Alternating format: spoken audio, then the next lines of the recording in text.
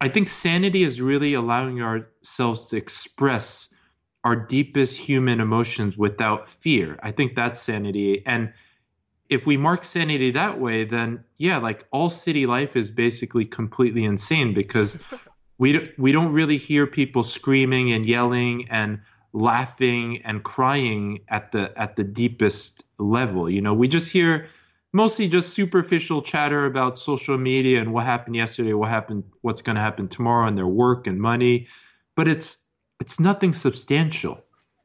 Greetings, future fossils. This is Michael Garfield welcoming you to another episode of the podcast that explores our place in time. Anyone who's listened to this show for a while knows that when I talk about our place in time, it usually comes with an heroic dose of scrutiny into the ways we ordinarily construct linear historical narratives. Are we really sure where we think we are on this map? And I don't think I would be doing this quite so frequently if I hadn't had in my own life a history of time bending and axiom challenging experiences with the assistance of psilocybin or magic mushrooms. Now, because I'm as square as I am hip, I think it's important for me to stress that I don't really encourage everyone to use psychedelics, and certainly not to the degree that I was using them in college. But I would be completely disingenuous if I did not admit that many of my deepening insights into the structure of complex systems and the role of human beings in the evolution of intelligence were not derived directly from profound and challenging experiences that science has since confirmed to be the product of psilocybin's relaxation of the ordinary walls between different parts of the brain, between the conscious and the unconscious mind, and the consequent refiguring of all of our conceptual categories under the influence of these substances: self and other, nature and culture, inner and outer. With any luck, you don't need the kind of potent interventions that we discuss in this episode. With any luck, you have found your way to these truths through subtler means like meditation and yoga and so on. But of course, it's also a mistake to conflate these things to suggest that one experience is the equivalent of the other. And with every passing year, the evidence that psilocybin mushrooms in particular are an invaluable tool for treating the depression and malaise, alienation, disempowerment, and fear that are pandemic in today's society.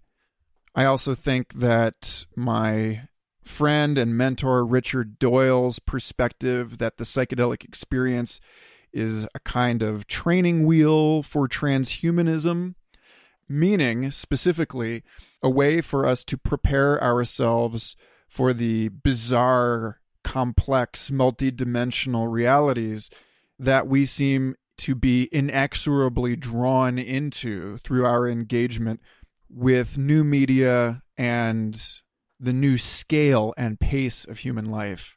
Well, I agree with that. Certainly has been my experience. So it's with pleasure that I welcome Mitsuaki Chi of Truffles Therapy to the podcast this week.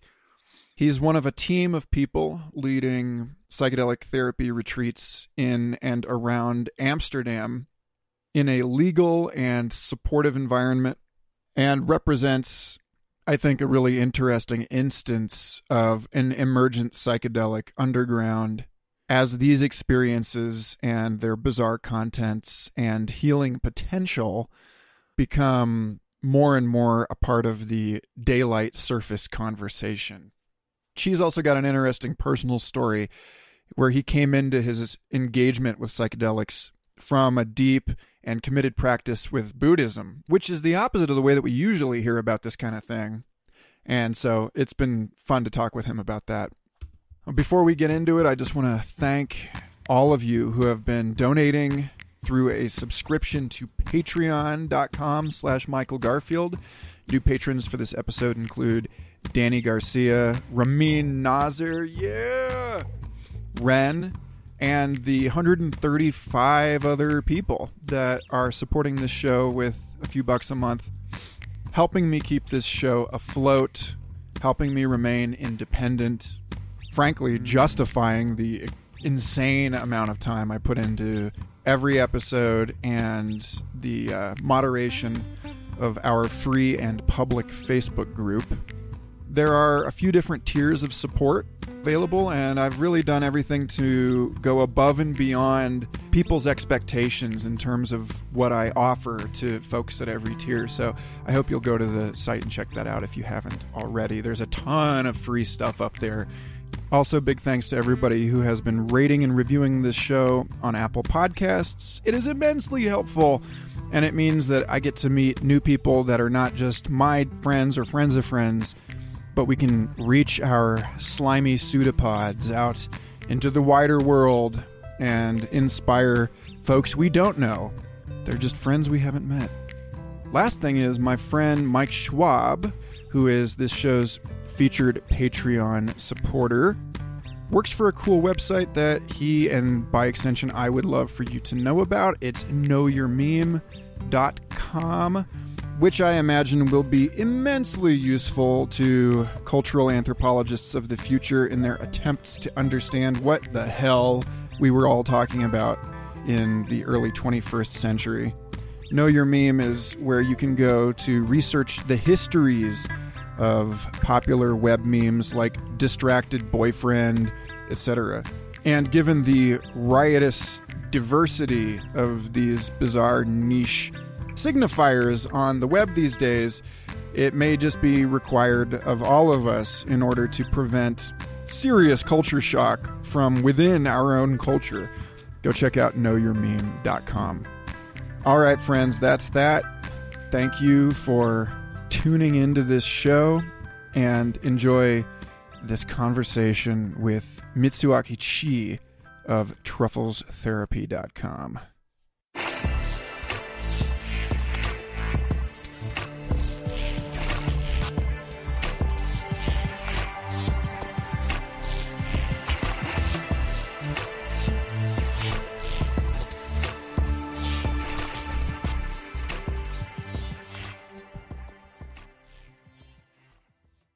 It's such a pleasure to have you on Future Fossils after weeks, possibly months of playing phone tag here. Yeah, it's really beautiful, and I really appreciate being on here. Yeah, so like you were saying before the call, this whole thing about the nexus of psychedelics is that the psychedelics don't typically point to themselves. They point beyond themselves to the deeper concerns of human existence. But I think it would be kind of nice to situate this in some human story. So if I can even ask this question, if it's even appropriate, how did you get started facilitating these events? Yes, so this question can be answered in so many ways. I'll just go with the human linear history way. Okay. I mean, most of my 20s, I was in and out of silent meditation retreats in the Buddhist tradition, and I spent about roughly 16 months in retreat, here and there, and a few months at a time here and there. And I was lucky enough to practice with some amazing masters in Thailand and Burma, and of course Goenkaji with the 10-day Vipassana courses. I was in that system for quite a while. And I had rejected psychedelics for a long time because there's just so much stigma attached to mushrooms and LSD in our culture. And then it just started calling, and I had to heed the call, because even after spending so much time in meditation, I was still quite desperate and was always falling back into my patterns. I had no purpose really, and I was just really narcissistic and arrogant, self-centered. Basically, all the diseases of Western culture. I had it, addiction, low self-esteem, all of that. And yeah, then I was in San Francisco when I was about 28 and a half, and I was given the opportunity to try LSD. And so I did, and it was a big first dose. I had about 5 tabs, so 500 micrograms of LSD. Yeah, that's a lot. And yeah, and that just completely blew my mind. And then, the mushrooms started calling. I was offered the opportunity to try little mushrooms a few weeks later after that. And yeah, after that experience, it really shifted. It started shifting so many of these long held beliefs of what psychedelics are and how, we're taught in our society that they're dangerous and that they're going to make you crazy. And then we see when we experience it that that's actually not true at all, and that they actually show us something that's way beyond this materialistic world. So yeah, and then it's been 2 years since that first mushroom journey, that first LSD journey, and it's just been a journey of being initiated into the mushroom. And the more mushrooms and truffles I took and the more journeys I took, it just started becoming clear that this was a miracle in my life, and it was healing all these deep traumas, and was just a call to start, holding space ceremonies for people. And after about 6 months since we had our first real ceremonies for people, I mean, we're doing group retreats and people from all over the world are coming, and YouTubers are bringing their subscribers, and doctors are getting involved, and PhDs and psychiatrists and therapists. So I don't know what it is, but somehow I'm in it, and I just feel really lucky to be part of something so vast and intelligent. Mm. Yeah. So to the point of sane and crazy, I think it's really interesting that we've started doing these brain scan studies with psychedelics, and one of the things that we're seeing in the brain scans is that it's a downregulation of activity in the parts of the brain associated with normal ego activity, with the orientation of a biographical self in time and the boundaries of the body in space. And yet these are not, when we think about what it is to be sane, sanity, at least right now, is very much sort of a measure of how embedded and immersed you are in the city space, in human culture, and that there's this, it's almost like our fear of artificial intelligence and of aliens are these like holdovers from a time when we were clustered in these urban developments that held themselves against this very large and terrifying wilderness. And now we've stretched all over the planet, and so like we're living in the places where the dragons and tigers were, but we're not. There's like this thing about the nature culture divide, and the psychedelic experience taking us beyond the concerns of culture, and that's probably part of why these things have been regarded with such fear. And I'm curious to hear you speak to that.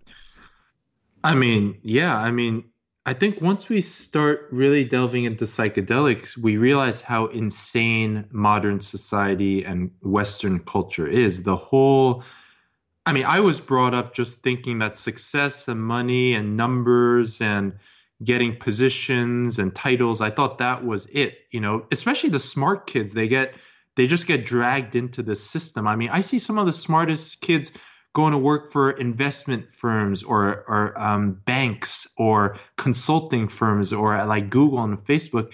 It's just such a tragedy that the smartest minds are the easiest to get their souls sold, sort of, and I think it's really just we really see how deep the conditioning is and how our minds from a young age have been sort of computerized to think in terms of numbers and growth and capitalism, and not necessarily going into the infinite, but going into the finite millions and billions. I mean, that's what we see as success, is a billion, and I think once we start delving into psychedelics, we realize that actually money is just a tool so that we have time and energy to give back to the world, and also that we can take time to ourselves to delve into what actually infinity is, what it actually means to be the body of Christ, what it actually means to go into this emptiness that the Buddhists talk about, the isness, non-duality. I mean, all these things, there can be amazing concepts, but unless we really experience it ourselves, it just remains intellectual. It just remains this kind of status symbol that we can talk about it. But I mean, my encouragement to everybody is just see where psychedelics can take you, and see what kind of traumas it can heal, and what kind of sadness it can bring up, what kind of rage it can bring up. Also, what kind of light and love is beneath it all. And I think sanity is really allowing ourselves to express our deepest human emotions without fear. I think that's sanity. And if we mark sanity that way, then yeah, like all city life is basically completely insane, because we don't really hear people screaming and yelling and laughing and crying at the deepest level. We just hear mostly just superficial chatter about social media and what happened yesterday, what's going to happen tomorrow, and their work and money, but it's nothing substantial. It's interesting. I remember back in college, I had a spring break trip. I was in the University of Kansas, and my friend and I traveled out to Boulder for the break and went up into the mountains, and we had these mushrooms that we were going to consume up in the mountains somewhere, and it never happened. And then suddenly there was a huge blizzard, and we had to rush back, and we got trapped in a motel room along the highway in Colorado, and ended up taking the mushrooms in the motel. And when I heard my friend laughing that night, it was the most sincere and animal and beautiful laughter I think I had ever heard from anyone, much less her. And it's so interesting that you point to the sounds of civilization versus the sounds that are evoked when we turn civilization off in a person. And how, to connect that to another dot, I remember I was in ayahuasca ceremony again years and years ago, and there was the fellow leading our ceremony.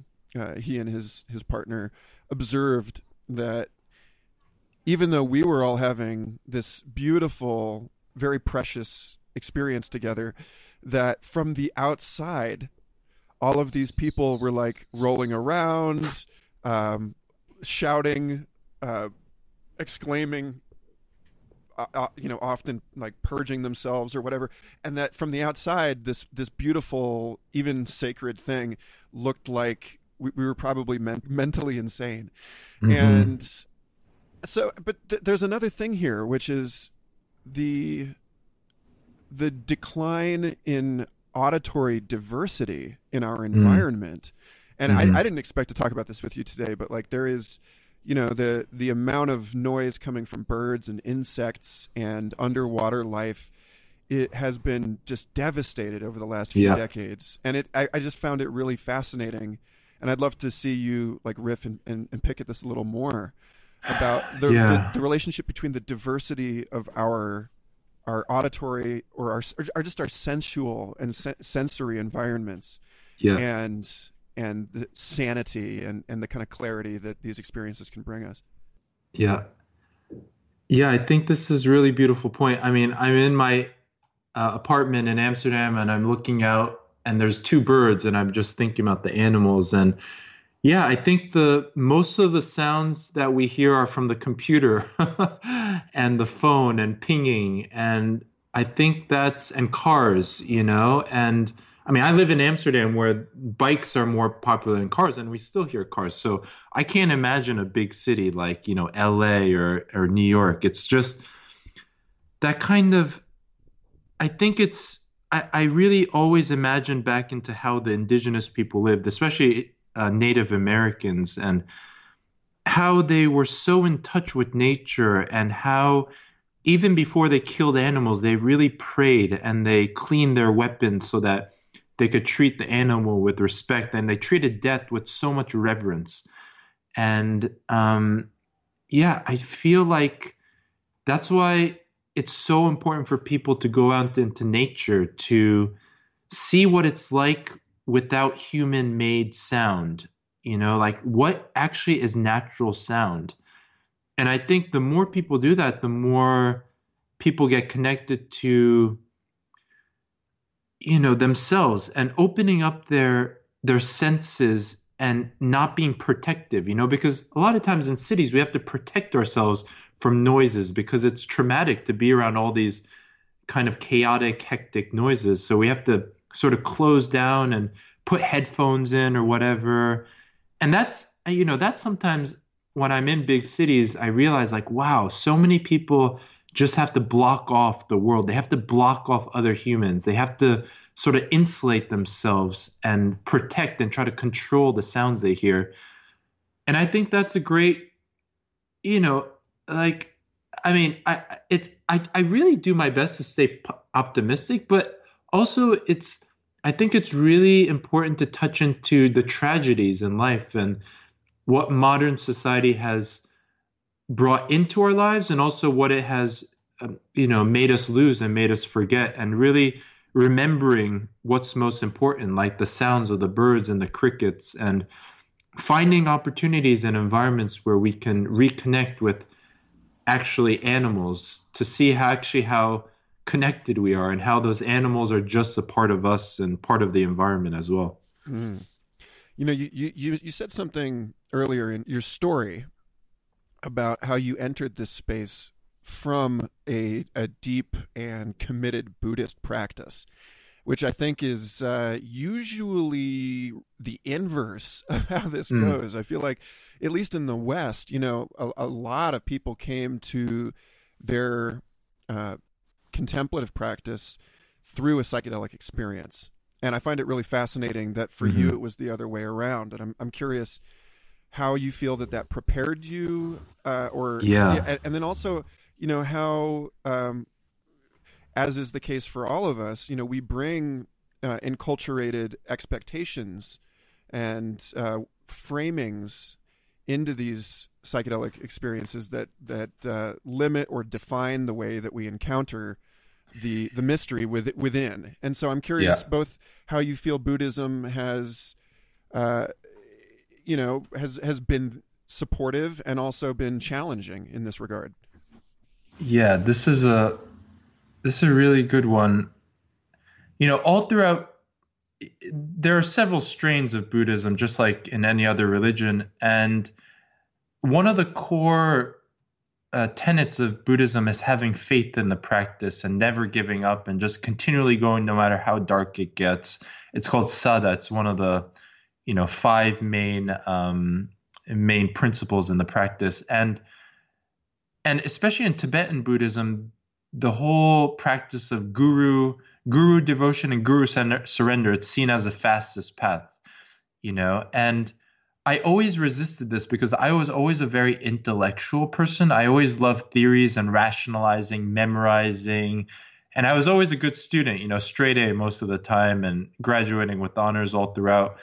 And so I had this kind of narcissistic intellectual thing that I brought into the Buddhist practice. And it clearly didn't work because, yeah, meditation makes us just relinquish all our kinds of understandings and theoretical knowledge. And so when I came into psychedelics, I was so ready to just let go and surrender. I mean, I had heard this word surrender literally thousands of times. I had read it thousands of times, and it just didn't happen because I just didn't have that kind of propensity.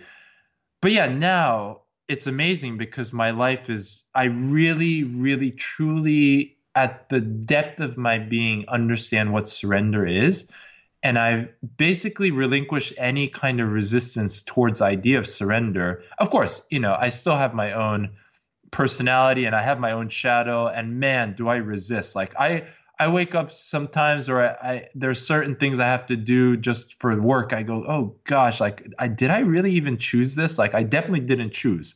If I did have a choice, I would be on the beach, like swimming every day, But so I feel like I was ready. I was ready just to let go of everything and just to go into this life of service and to just be nothing. I was ready to be nothing, basically, And I think I see a lot of people and going into psychedelics with a very intellectual mind without having a strong meditation practice.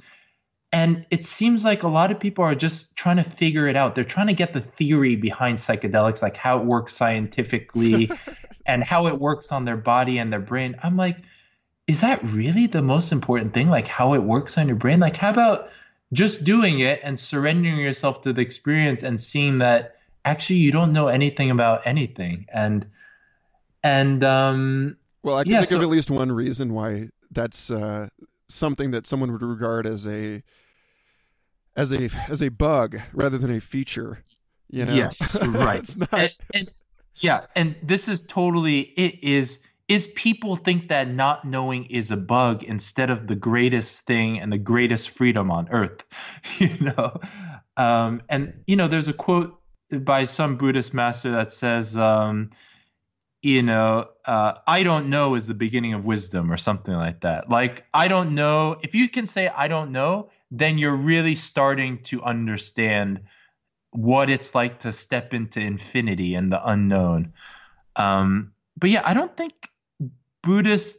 I think the Buddhist practice has made me very resistant to the scientific part, and that's something I'm continually working on because I used to memorize facts and numbers. Like, I had a relatively photographic memory, so I can still do it. But just to bring something so sacred like mushrooms into percentages and numbers and scientific terms, it seems like it's desecrating how powerful these things are. Interesting. There's the books by Katagiri Roshi. He was a mentor to an American philosopher, Ken Wilber, that I studied for many years. And Ken was fond of talking about how Katagiri's second book was You Must Say Something. And it was about how, the deeper you go into silence, the more difficult or unpleasant it becomes to open your mouth to try and communicate the experience in words. And that it's sort of like the final boss of meditation. As there's in Zen, there's the ox herding pictures, and the 10 images that sort of track the cultivation of awakening, and the final image is of the ox herder taking his oxen, which represent his wisdom, back into the marketplace. Mm-hmm. And that it's like the sort of the final challenge of our practice is knowing, in the way that you mentioned it, like in your bones, like in the deepest possible way, that the silence is not corrupted or despoiled or damaged in any way when you do investigate it scientifically. Mm-hmm. Like I think about like Sri Aurobindo and how he, his thing was, let's get people awakened as fast as possible so that the science becomes fun, so that we can explore the infinity that we are without any kind of wrong-headedness about what that exploration really means. Because like you said, it's not, if you practice this kind of intellectual investigation from a place where you have yet to surrender, then you end up with like the last several hundred years of scientific investigation where it's like geared on control, Yeah. and so anyway, that's just an old horse I enjoy riding around on this show. But Yeah, that's beautiful. That's really, I mean, the Oxfording pictures are really, they're powerful images. And also to realize that most of us are not even close to being at the last, we haven't really worked on ourselves. I mean, I say 16 months in silence and people are shocked, but I mean, in some Buddhist traditions, you're made to sit for a couple years just as an initiation. Like that's the beginning of the practice, So yeah, it's the Western. I think more spirituality in the Western world is the medicine. When you were spending all this time in silence beforehand, did that change? Do you think that affected the way that you encounter psychedelics as, I don't know, like, because certainly some people have a bit more of like a messy and playful approach, where they're a little bit more willing to engage the strange phenomena that come up through that experience and tango with them. Whereas I imagine, from a more sort of, I don't know, maybe the term would be like a masculine sort of stillness approach to it, that sort of Buddhic, just allowing things to unfold and then disappear. Like, do you find yourself adopting a fairly traditional Tibetan Buddhist attitude towards the content of your psychedelic experiences? Oh, for sure. Yeah, I'm completely surrendered. There's no sense of trying to control or direct. I mean, yeah, I just it's like I'm just taking marching orders from the mushroom now and just downloading the visions they show and just trying to. It's really about being overwhelmed by how vast the universe is and how much history the mushrooms have seen, just coming up and down and, fruiting and then disappearing again into the earth, and then fruiting and then dropping their spores, disappearing. I mean, they've seen so many millions of years of evolution happening. And yeah, it's like that kind of, I mean, really when I go on major journeys now, it's like I just offer myself as the offering at the altar of the divine, and I just say, okay, fine, like, yeah, just take it again, take me again, do what you want with it. And yeah, mostly it's just me lying there in a fetal position or in a, on my back and just waiting for the tears to come mostly. I mean, every time I have any type of serious journey, there comes a point about an hour and a half or 2 hours in where all this pent up sadness just comes out, and I just wail and I cry and I howl like a wolf sometimes, and I scream. And yeah, it's that kind of relinquishing and letting go of that sadness that's in all of life, basically, and then beneath all that is so much pure love and light. And yeah, I mean, life is beautiful and it's sad and it's scary and it's light at the same time. So it's everything at once. And that's what can also cause the amazing laughter, is because it's like a cosmic joke. It's like there's no point, but we are the point. Like we are the end thing of what nature has created. So it's like we don't know what's happening, basically. So there's an interesting thing here in, so many people, and especially, in my experience, the people I meet from Europe, where there has been this profound renunciation of Christianity and organized religion over the last few hundred years, this movement into the secular and scientific.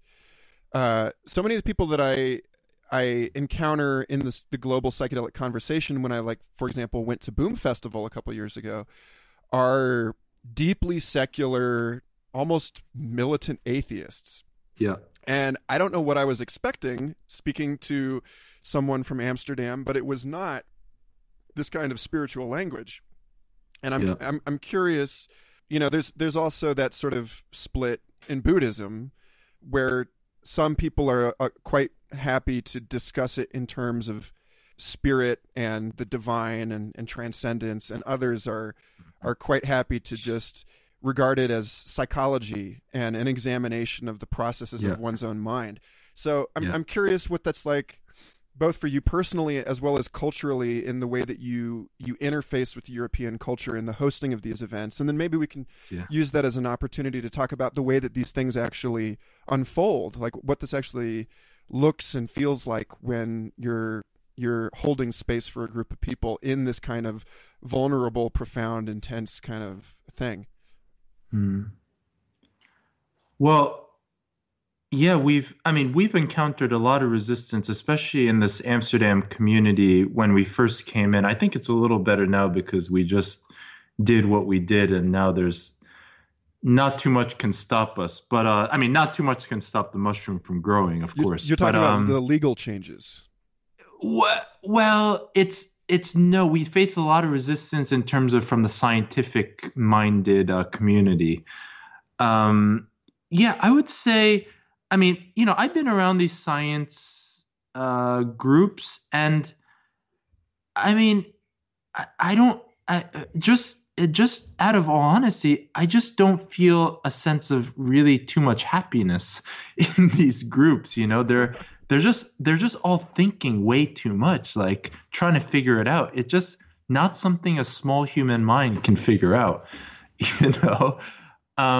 And of course, like, I read all the science. I've read literally almost every single scientific study, especially at least the summaries. I know literally every study that's been done on psilocybin over the last 20 years, and so these studies have been done. Okay, so what's the next step? Like, are we going to continually wait for the institutions to incorporate these, or do we really have to start questioning the institutions, the government, the science? Like, do pharmaceuticals really care about human healing? Like, are we really going to wait for pharmaceuticals to fund more studies?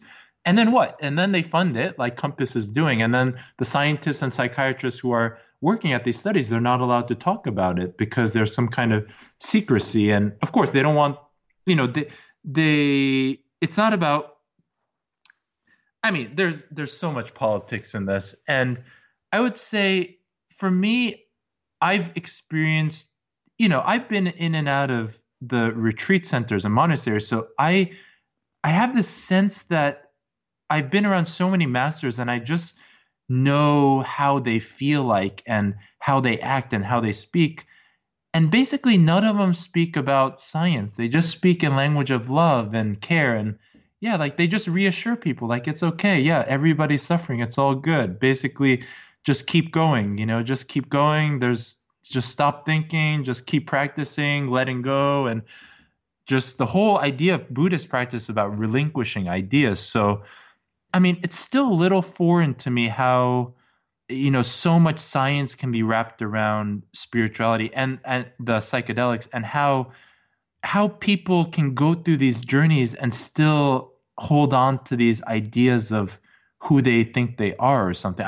I guess I came in a little bit more prepared, so I feel really grateful for that. And I really wish people really this heart opening, this third eye opening kind of journey where they really see the vision of the psychedelics. They really see that they are part of the vision.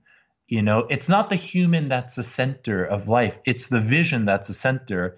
And it's up to us as humans to realize what the vision is and just to serve the vision and to play a role in the vision. So it's really just twisting and completely making the ego crumble. And of course, that's scary. That's a little bit about, I'm sure I didn't answer the whole question about Christianity, atheism, but just more religion, more spirituality. This is what this world needs. I see so many depressed people, and especially young people. They're just so sucked into the system, And of course, there are people trying to make their way out, but there aren't very many support systems for the people who are really open-hearted. They just get tossed aside because their souls can't be sold, and so there's no one buying their services. So there's a lot of sadness that I see in this kind of community. Do you, to frame it in terms of community, you said you've been doing these in Amsterdam for like 6 months, right? That's Roughly, yeah. that's not a lot of time. Like, have you found that how does this actually look in terms of a community structure? Are you working with the same people on a regular basis? Is this sort of a growing scene where you are? Yeah, well, we started with my partner Letty and I. We just started. It just was so innocent. We're like, oh yeah, like maybe we should make a website and start offering ceremonies. And the first idea we had was like an overnight ceremony, and we were just brainstorming ideas of names. And Truffles Therapy was open as a domain name. We're like, wow, that's a good name. And yeah, now it's blossomed to 15 people in our organization, and people are visiting from around the world. They're visiting from US and UK, Sweden. I mean, really talented, creative people who are just seeking a different way to live, a different way to work, a different way to be part of something. And yeah, I mean, we also have, that's Truffles Therapy, and we also have tripsitters.org, which is like a harm reduction website, and we list all the other trip sitters in Amsterdam who are offering psilocybin sessions. And also there's about 8 or 9 retreat companies around the world. A lot of them are coming to Amsterdam and Netherlands to do their retreats for psilocybin. And we also have Amsterdam Psychedelic Community, which is a little group we started, just like we started out as Amsterdam Psilocybin Society. Actually, no, wait. No, actually, now it's called Amsterdam Psychedelic Community. Yeah. And then we thought, okay, so community might be a better fit because society is a little like highbrow exclusive, and we wanted it to be more mainstream inclusive. And then, yeah, and then we changed it to Amsterdam Psychedelic Community because the word psilocybin is still blocked on Facebook in all the searches. So we thought it'd be easier. God, really? Oh, yeah, for sure. Oh, psilocybin is still, the governments and the big corporations, they don't want people really finding out about this stuff because this is scary. It threatens their control, and it threatens to turn sheep into actually human beings, So, yeah, and then we also have Amsterdam Conscious Community, which is another group on Facebook that we started. And yeah, I mean, our whole idea is bringing more indigenous culture and indigenous ways of being, getting into circles instead of more circles, less stages is the kind of feeling that we want to bring. Like everybody has a voice to share and nobody's voice is more special than others. It's let everybody speak their truth. And let's listen to the 100 neighbors that we have instead of the one a scientist saying something on stage. Like, which is more important? Direct experiences from 100 people or a scientist who's been in a laboratory studying this stuff in a clinical setting? Like, which actually holds more weight, And yeah, so that's a little bit about community.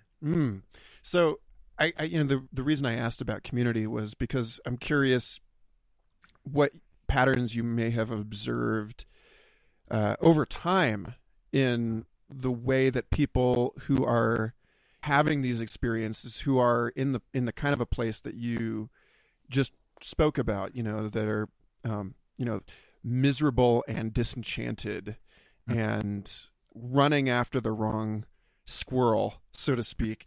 How you see those people change over time, and how, because there's this thing about, on the one hand, people talk about there being a lot of positive or beneficial things that come along with being a part of a community of spiritual practice that are in some way distinct from whatever those practices actually are.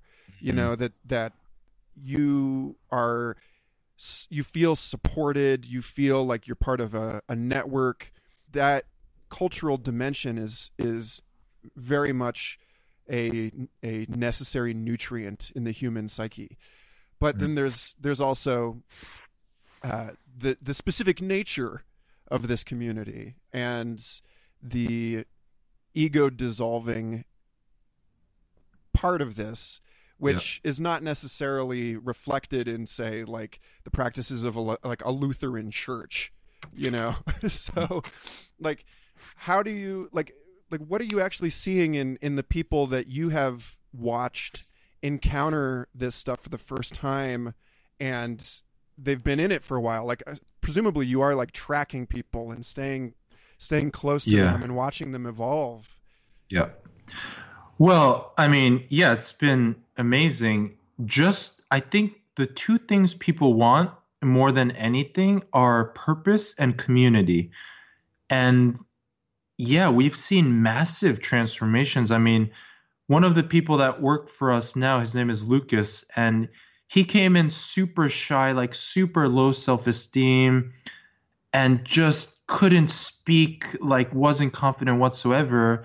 And then he came to a retreat with us, and he completely changed after that. And yeah, now he's part of the team, and he cooks, and he like helps everybody stay healthy. And man, now he's brighter than ever, and he's just so open. And this is a transformation that happened in like 4 months now. And yeah, I mean, from purely so sad and miserable and depressed and no confidence, and now being part of something and having a mission every day, it seems like this is what people want. They want to be part of something bigger, and they don't want to be fighting against other human beings. They want to be working together with other human beings because this is what's natural. They want a tribe. They want a community.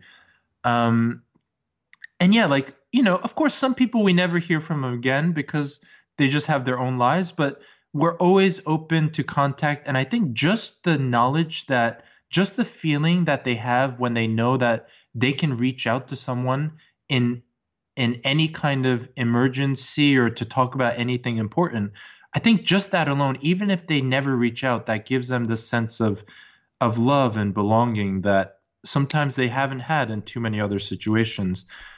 So yeah, I mean, it'd be way too many to list, but yeah, we've seen transformations in hundreds of people that we've been in touch with for sure. And they keep their jobs, and they remain integrated, or well, let's talk about that part. Yeah, I think this is the most perhaps difficult part, because a lot of them come to psychedelics because they're completely miserable in their jobs, you know, and they're just seeking another way to look at things, or they don't know another way out.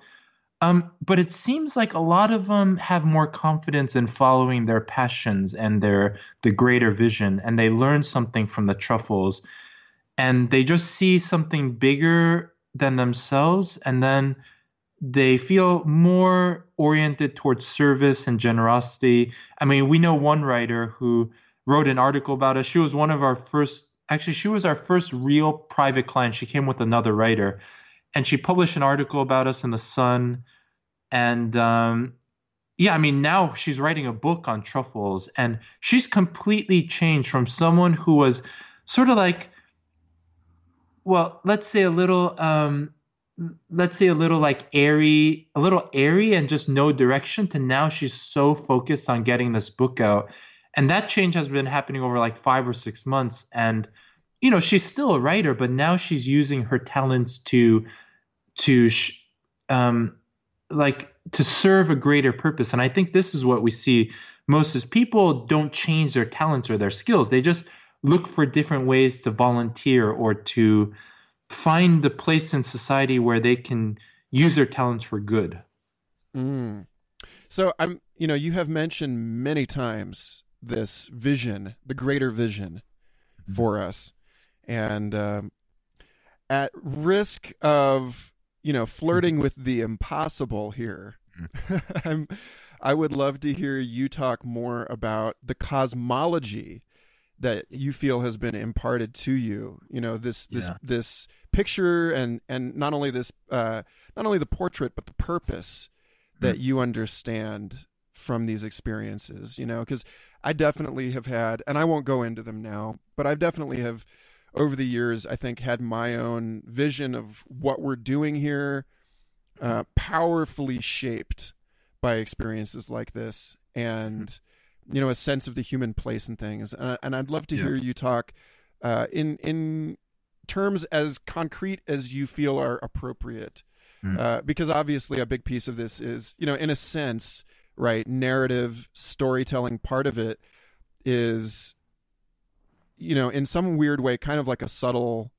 it's like a vestigial control effort. And I want to acknowledge that, telling a story gives us a place to stand as human beings in the like molten creativity of our world. And it's not necessarily the truest thing, but I'd still love to hear sort of where the vast story that holds all stories has like settled in you. Mm-hmm. Well, I think it's starting with the planet Earth. The planet Earth is one of 9 planets in this solar system around the sun, which is actually an insignificant star in the grand scheme of things.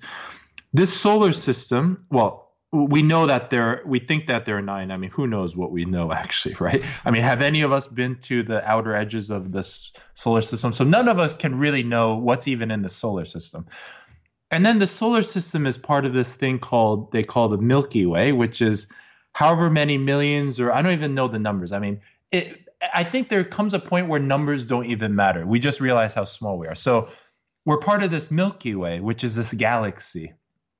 And then I think beyond that, there's we're part of this bigger group of galaxies, and the Milky Way is just one little group. And then there are many, many, millions or however many millions of galaxies in the seen universe. And then who knows how many universes and how many realms there are. So I think that's a starting point to realize how physically small human beings are, like a single human body. And so in the grand scheme of things, literally, like the planet and the human body is basically as insignificant as each other. We're just basically specks of dust, right? And so like a human body and an ant, or like a termite or a bee, like we're basically the same size, right? In the grand scheme of things. So I think the more we delve into infinity, the more we realize that humans, and especially this single human experience, this individual human experience, this chi that sits here today, is actually not the center of everything that happens and that has happened. It's not like if I don't do it, then the world is going to go to shit, or the world is going to, I have to rescue the world. No, it's I'm just this little creature on this little planet in this little solar system. And my job is to create as little harm as possible and as much benefit as possible while I'm in this earth. I mean, the Buddhist mantra, Buddhists have a lot of little sayings and number 3s and number 4s, but one of their main sayings is do good, avoid evil, and purify the mind. So that's, basically tell the truth and don't steal, don't kill, don't commit sexual misconduct, don't drink alcohol, don't hurt your body. And then also, plant good seeds of generosity and love and share what we have to benefit others and to, I guess, be grateful and to recognize the grace that's in all of our lives, just to be on this planet as a human. I mean, how lucky are we to have all our limbs, all our senses, to have food, to have shelter? I mean, to have running water. Even as humans, how many humans don't have running water? How many humans don't have shelter? How many humans are in war zones? Like, we're in none of those. So we're already extremely lucky. And then to have some kind of artistic or creative talent, to have some kind of money, to have some kind of support system. I mean, we're really in the top echelon of all creatures that ever have lived on this planet. And I think it's using that privilege, using what we have and donating and giving and giving ourselves to the whole, giving our bodies and our minds to the whole, and to more and more see things as a collective, more and more to see even just this one planet as one thing. All the countries that we think exist, they're really only lines that people have drawn on maps. They're not really real in any sense of the ultimate. And it's a really question, like literally the message I get every single time is question every single thing we've been taught, every word we think is real, every phrase, every theory, question our own minds, question what our minds tell ourselves, right? Question what all the scientists, all the governments, all our teachers question everything because they came from a limited point of view. And yeah, so that's a little bit about cosmology, I guess, and vision. So there's a lot in there. The issue of questions comes up on this show a lot.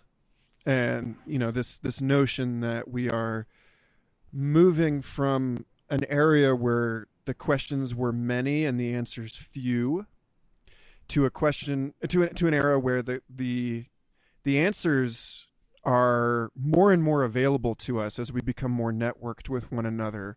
It becomes easier to ask someone who has devoted their lives to ocean fishing about ocean fishing, for example.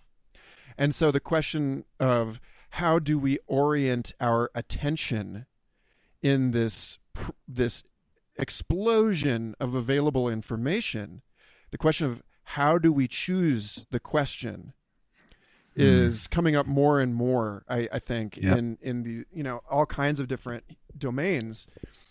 And ultimately that's a question of the direction of our attention.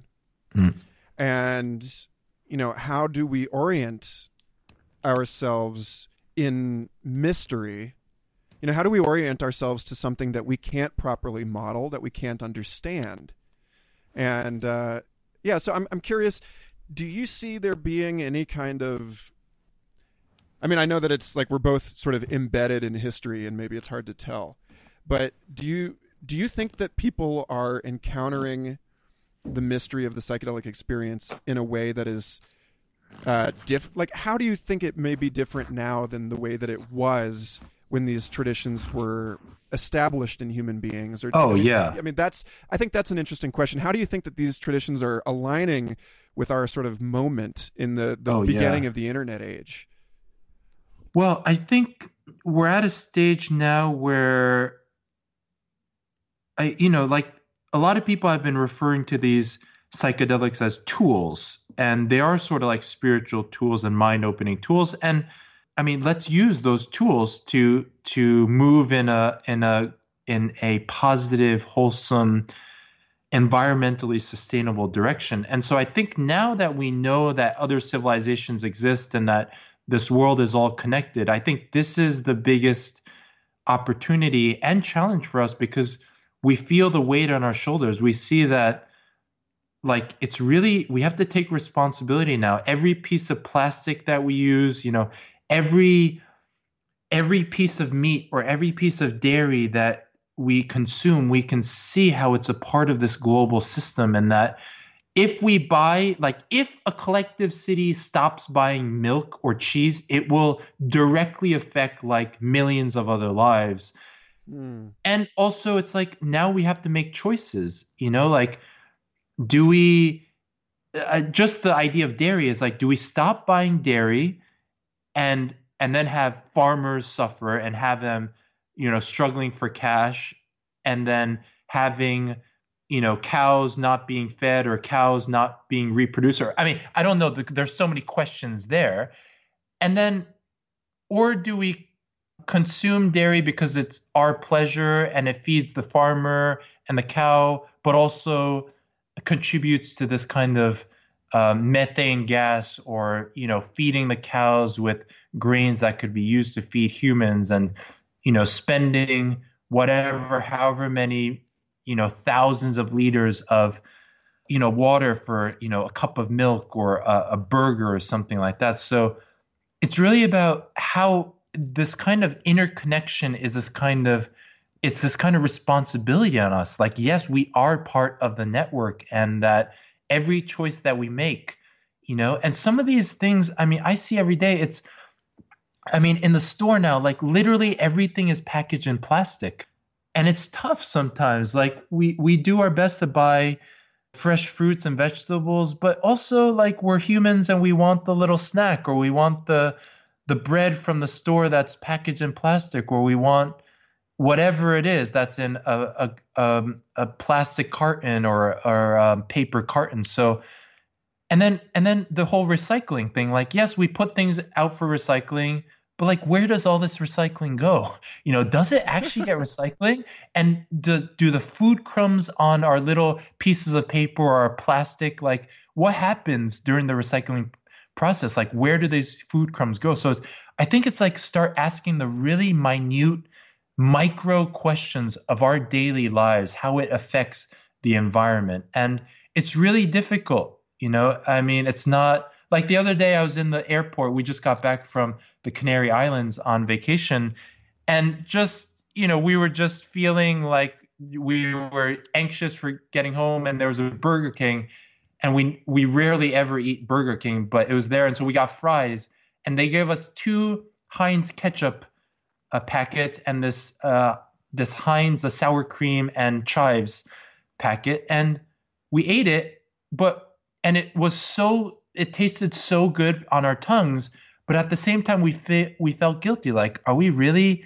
taking care of the planet when we don't even care about, when we can't even resist these tiny packets of plastic, And so, yeah, it's like, really makes us, I think it humbles us to how powerful the system is and how hard we as humans have to work to sort of move in a new direction.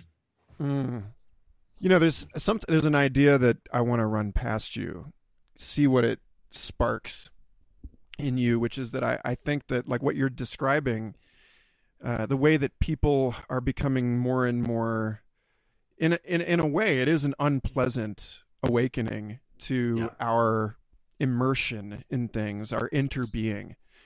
And there's been so much talk since the beginning of the web.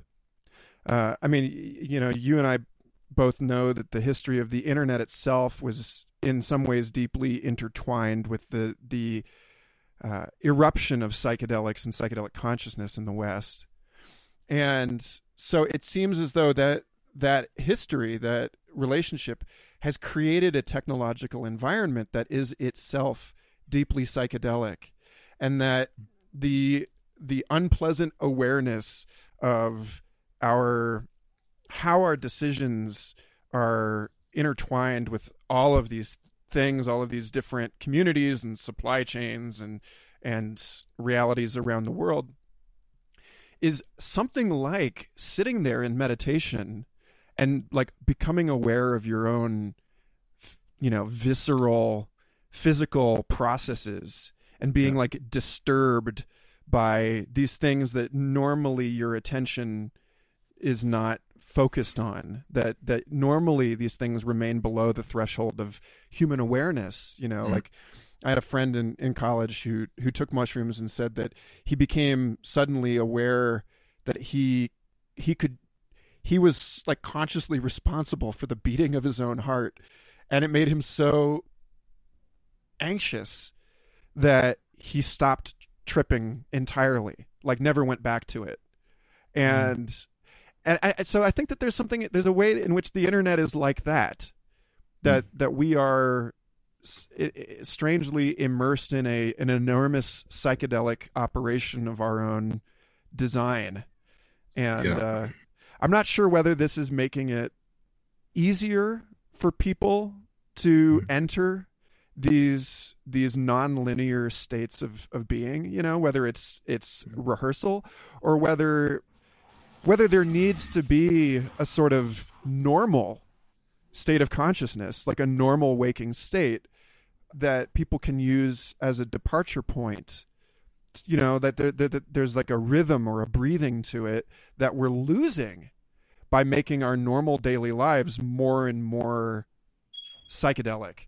And I don't know, I'm curious to know what you think about the weirding of things, and like where people might run into challenges or that kind of thing. I think the internet, I mean, there's so much going around the internet with the whole the government's trying to control it, and net neutrality, and it's such a double-edged sword. I mean, a couple of days ago, I'm like, I've had it with the social media. So I did a parental control block, or I did a website blocker on Facebook. YouTube, Twitter, Instagram, and Reddit. So those were the 5. And man, like over the last few days, I've deleted 2 Facebook accounts actually in the last a year and a half or something. Yeah, about 2 years maybe. And and they were great. And then now I have a Facebook account, but it can really suck us into this kind of small-minded, narcissistic state as well. And I think people are starting to realize how poisonous social media can be, and how disconnected it can make us feel from other humans. And so I think a lot of it is using the internet so that people can gather in person and to talk face to face, and to avoid there's some amazing conversations that can happen on the internet, but how much more amazing and how much more action can be taken when people get together. It's like that action, right? There's so many people who talk about stuff, but who actually risks everything, like his whole reputation, all his money, to take action for the betterment of society or humanity. And how many people just talk about it, Mm-hmm. So I think it's that bringing how the web works, and the mushroom definitely works like the internet. The mushroom is the internet, and it can teach us how to network like no other. I mean, it can teach us how to build networks and to sustain ourselves financially. It can teach us how to think really creatively, and to how to solve problems, and how to work as a collective, and how to recruit, and how to build teams. And yeah, I think it's an amazing tool. And at the same time, I think it can be a trap, and I think it can keep people small-minded. So, I mean, the Buddhist teachers always say, and the Buddhist tradition is all about being around teachers. Like, that's the entire path, is being around spiritual friends, people who really care about you, guides, teachers. And so it's about that. It's about being close to people who have big hearts and big visions, and being close to them and just really surrendering. And for me, it's the mushroom, because the mushroom's vision is infinite, and its love is infinite. And so all I do every day and all I think about every day is the mushroom and how I can just serve it.